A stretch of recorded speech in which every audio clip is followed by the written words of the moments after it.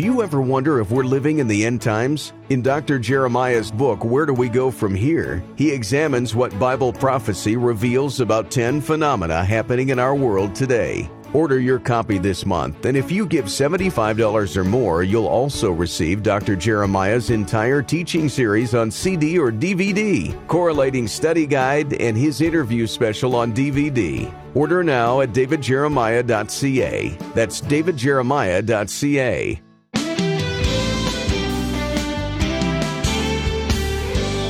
Through seasons of tragedy and triumph, the gospel has been strong and steadfast, and will remain so even as the end times draw near. Today on Turning Point, Dr. David Jeremiah wraps up his series, Where Do We Go From Here?, with some ways you can draw on and share the gospel during this time.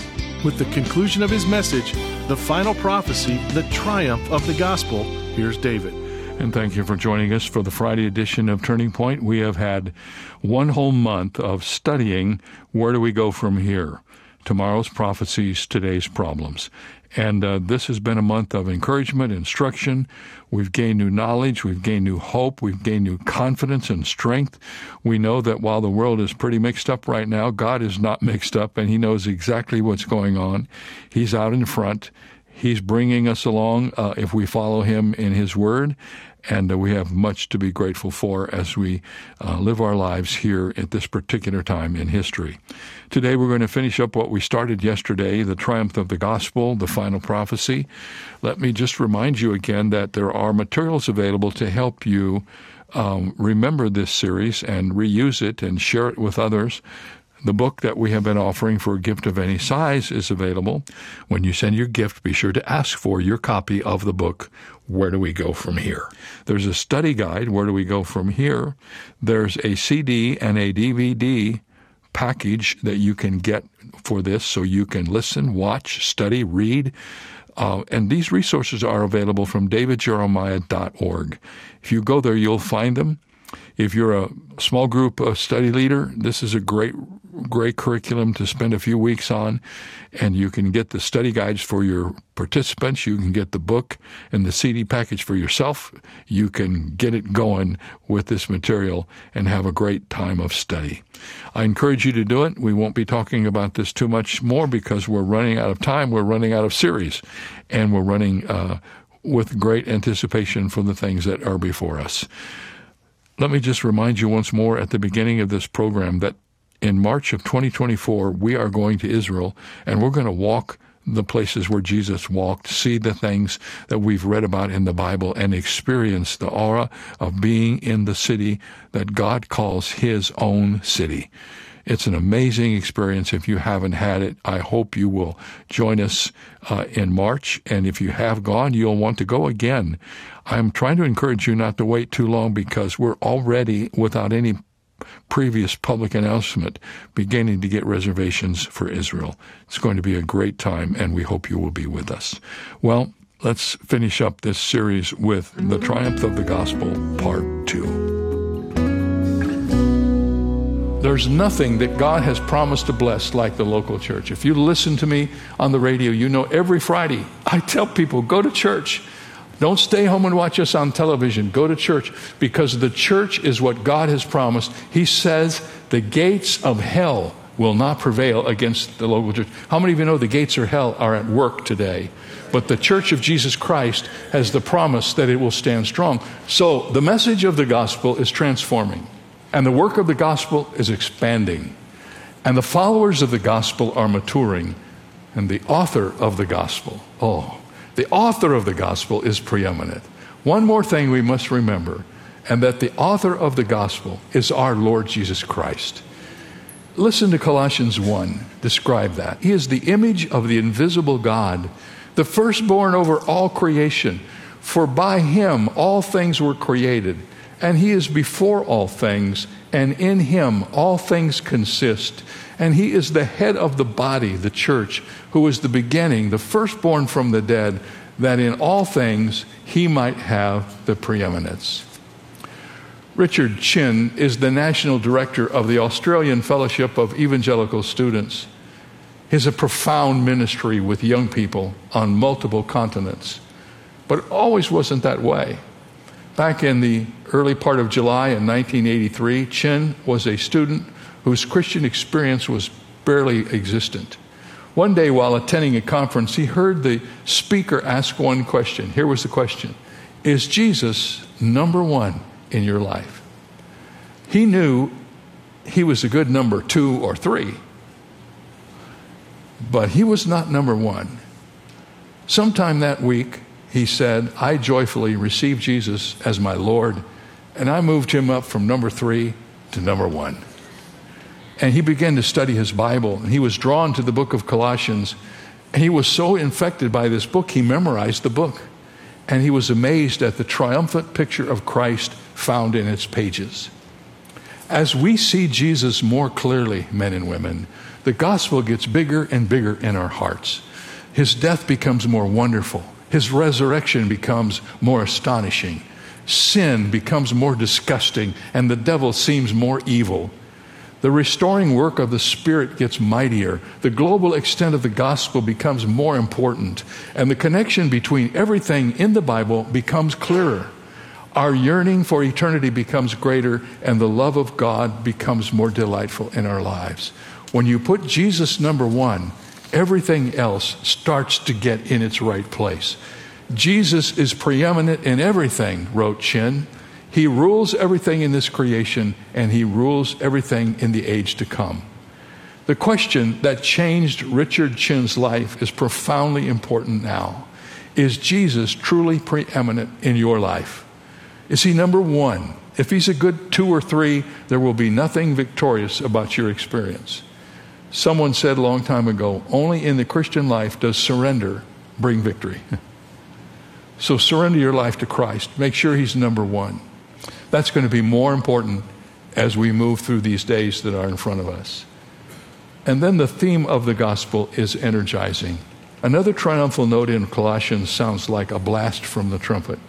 Here it is. Colossians 1:27, Christ in you, the hope of glory. What a slogan, what a motto. Taken together, this is the triumph of the gospel, and you can make it your own. Christ in me, the hope of glory.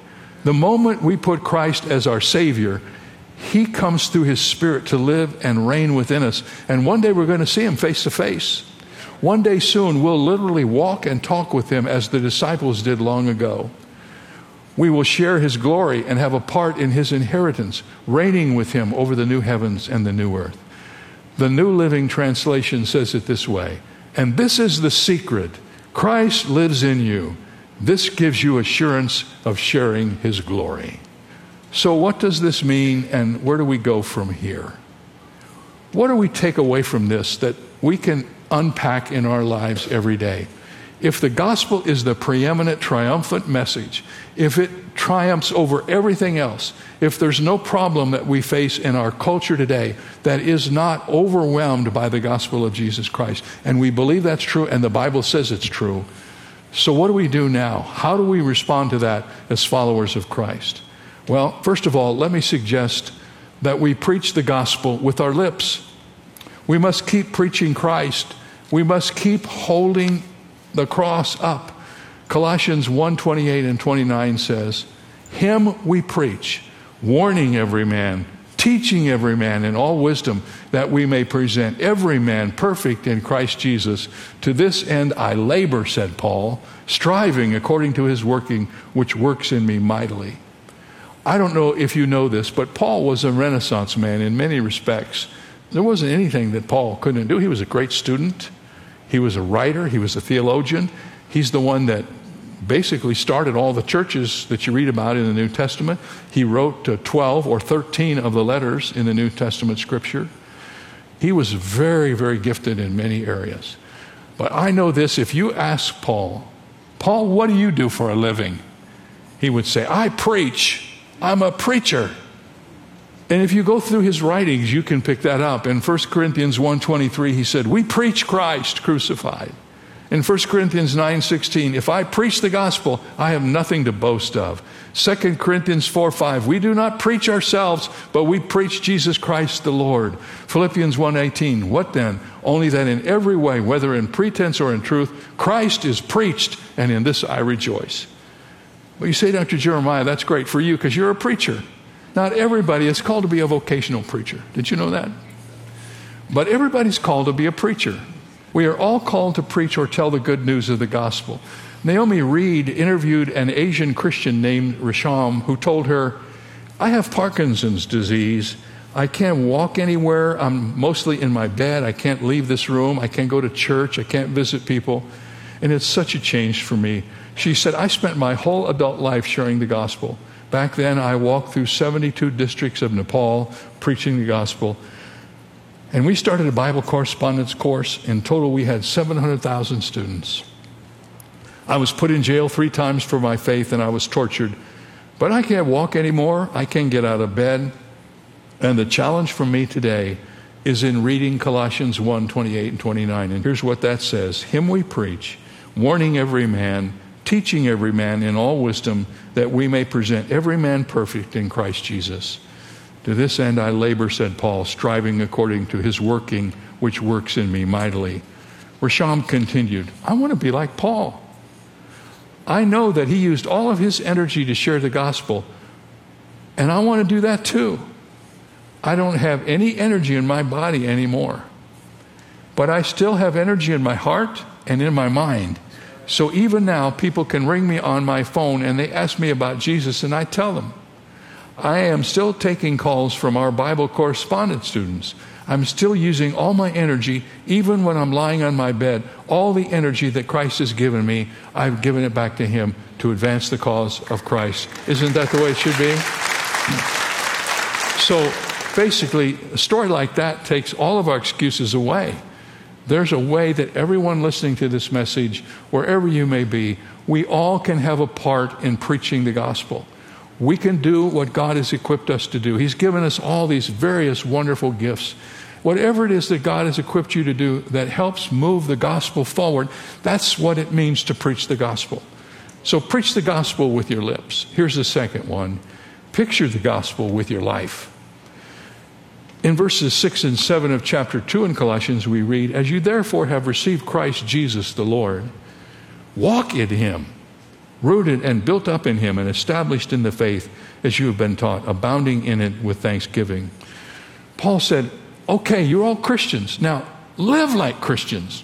Walk like Christians. Don't just be Christians in name. Be Christians all the way through to the bone. Be Christians in all that you do. Oh, how we need that today. One of the great rips on Christianity is that so many people who claim to be Christians don't live any differently than the people in the world.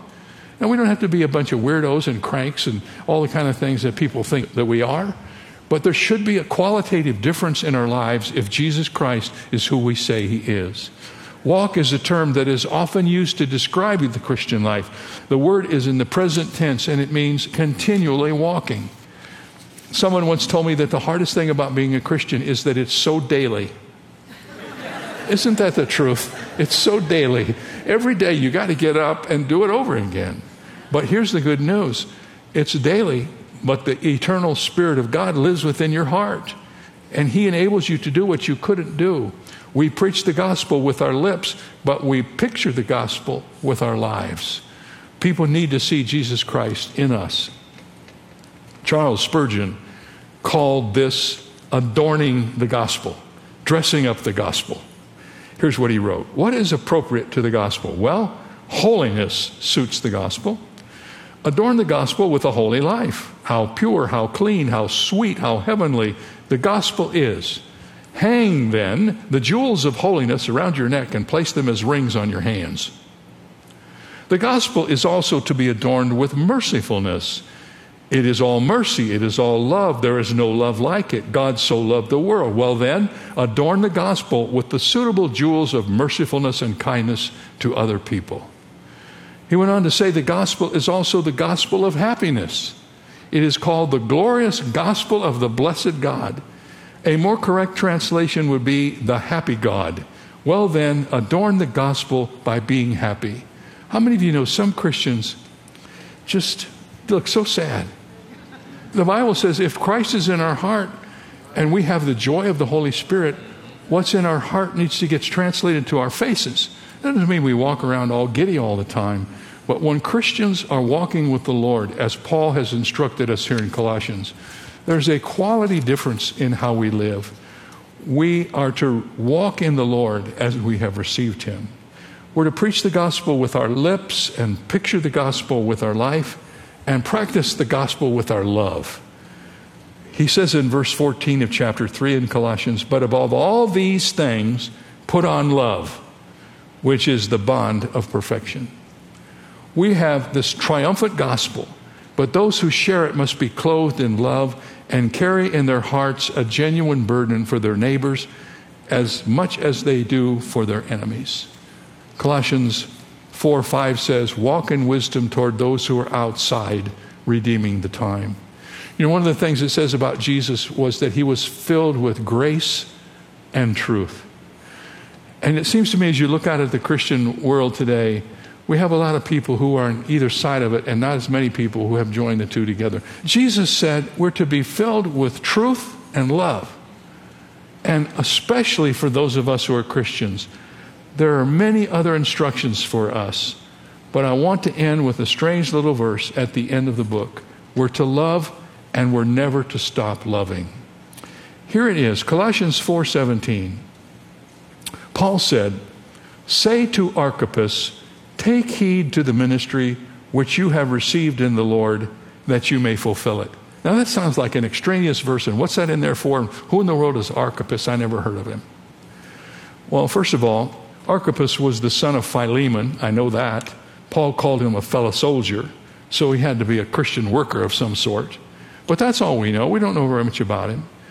But Paul cared enough about this man that he sent this instruction to him in the letter that he wrote to the Colossians. And here was the instruction. Make sure that by the end of your life, you have come to the end of your list. Do everything that you were assigned to do. What a word that is today. We believe Archippus lived his life that way, but Paul encouraged him. I don't want to get off on this. This is one of my pet peeves. That so many of God's people have bought in to the idea that at a certain time in life, usually about 65, you check out and vegetate for the rest of the time you're on this earth. I hope you're not among that. I've already proven to you that I'm not, and I don't intend to be. But listen to me. There's so much that needs to be done, and I'll be one to tell you there's a lot of things that I used to do that I can't do, but a lot of things that I can do better because I've learned how to do them over a time. And oftentimes what I've noticed in the church is that just when people have the giftedness that will make them so effective, they decide it's time for them to go do something else. People ask me why I keep doing what I'm doing, and I say, you know, when I was 54, I got cancer, and it was pretty serious. It was stage 4, large cell, non-Hodgkin's lymphoma. By all of the measures of life, I shouldn't be here. But God brought me through that, and I got and he gave me a new vision for my life. And people ask me, why do you do what you do? And I say, when God brought me through cancer, he didn't do it so I could go sit on a beach somewhere. He did it so I could serve him with my life. And I've had so much joy doing that. You know, I don't know if this is true for everybody, but it seems like that God has saved the best to last for me. Every day I get up, there's something new and exciting that he's doing that I never dreamed would ever happen. I'm glad he let me stay around for all this because it's really fun. I just want you to see if you wouldn't put your name in this verse. Say to David Jeremiah, take heed to the ministry which you have received in the Lord, that you may fulfill it. Put your name in there and ask God to help you to finish what you have started. Do you know that Jesus, one of the earliest things that we read about him in the Bible is when he went to the temple with his parents, you remember, and his parents left him. One of the most human, quintessential things that ever happened in his life. And Jesus, as a young boy, said, I must be about my Father's business. In other words, I have a job to do. And at the end of his natural life on this earth, this is what Jesus said.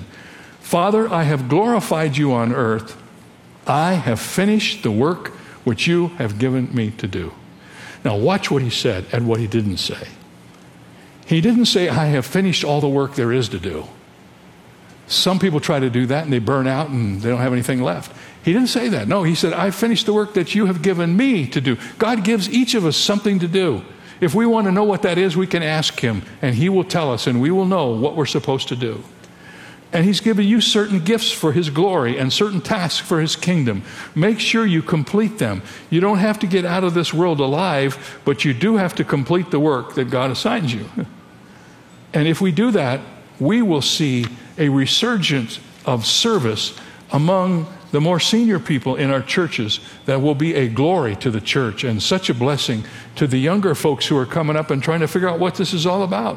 Why should we make them learn all the hard lessons that we've learned? Let's help them with that. Let's lead them. The Bible is full of instructions that we're to do that. The Apostle Paul said this about his life: "But my life is worth nothing to me unless I use it for the finishing of the work assigned me by the Lord Jesus, the work of telling others the good news about the wonderful grace of God." So friends, the gospel is what God has given us. It's this commodity that we have. It's the blessing of being a Christian. We have this wonderful thing called the gospel. I can think of no one who sought to fulfill this verse more than Billy Graham. He's still preaching, and his iconic voice touches my heart and inspires me to be a better preacher. He held more than 400 crusades in his life in more than 185 countries. His final crusade was in New York City in 2005.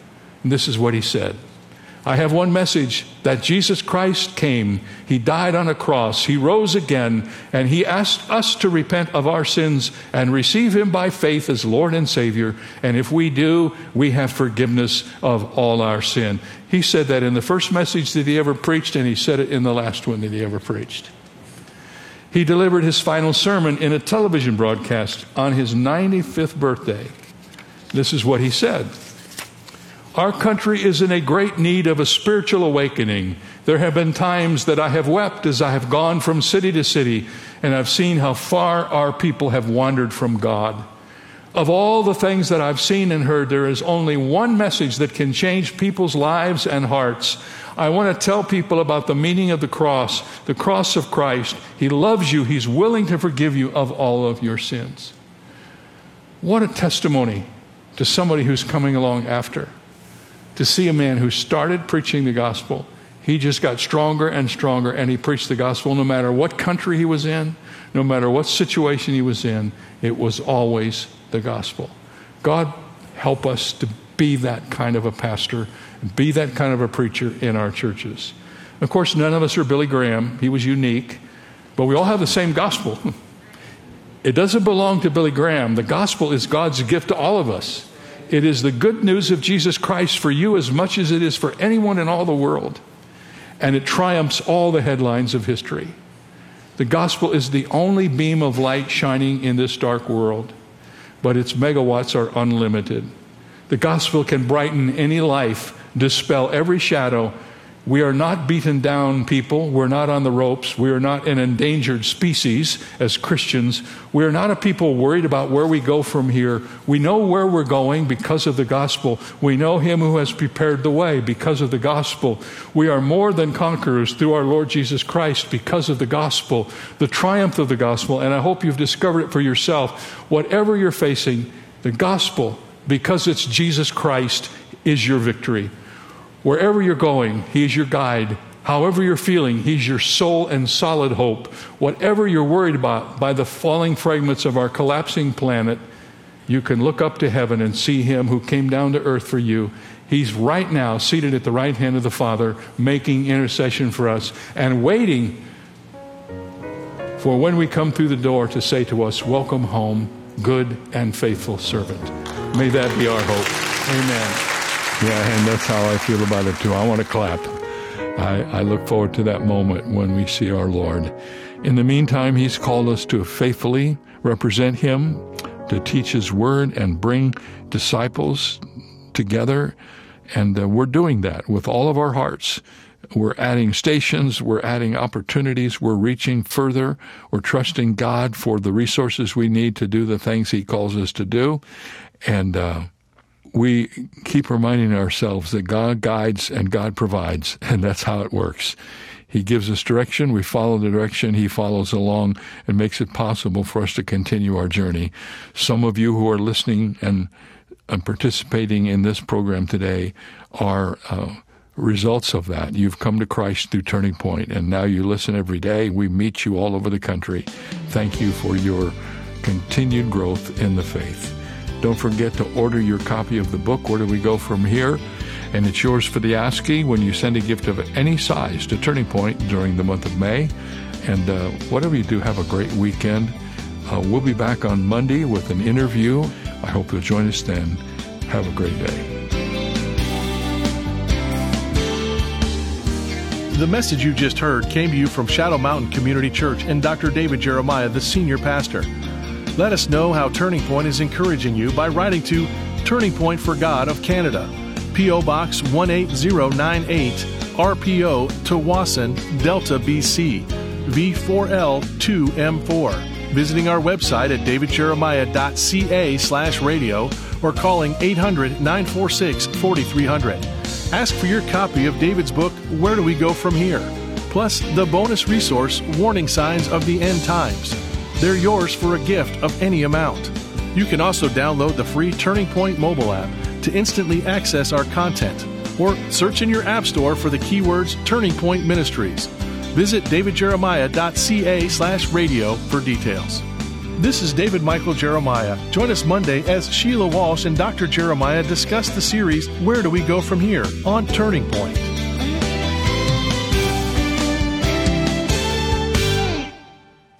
Turning Point presents the Jeremiah Study Bible. Jumpstart your Bible study with more than 8,000 study notes from Dr. Jeremiah to help you discover what the Bible says, what it means, and what it means for you. Available in the New King James and New International versions in standard or large print, as well as the English Standard Version in standard print. For more details or to order your copy, go to davidjeremiah.ca/JSB.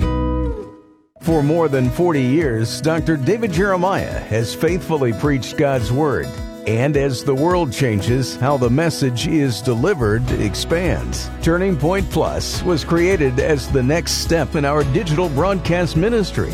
And it's available instantly when you sign up to support Turning Point with an automatic monthly gift of any amount. Learn more and access more than 12,000 audio and video messages at turningpointplus.org. A story is told of a violin maker who went to the highest mountains to select trees where the conditions were harshest. He had learned that the brutal conditions produced a quality of grain and resilience in the wood, especially the side of the tree trunk that was facing the wind. The harsher the conditions, the more perfect the sound produced by the wood. There is a parallel in the spiritual life. God allows us to be subject to harsh experiences because of how they perfect us. As a violin resonates with beautiful music, so we resonate with humility and trust. This is David Jeremiah, encouraging you to get on the road to new life. Discover how God perfects us as His chosen instruments on Route 66. Route 66, driving the word home. Log on to Route66Life.com. Start your journey home today.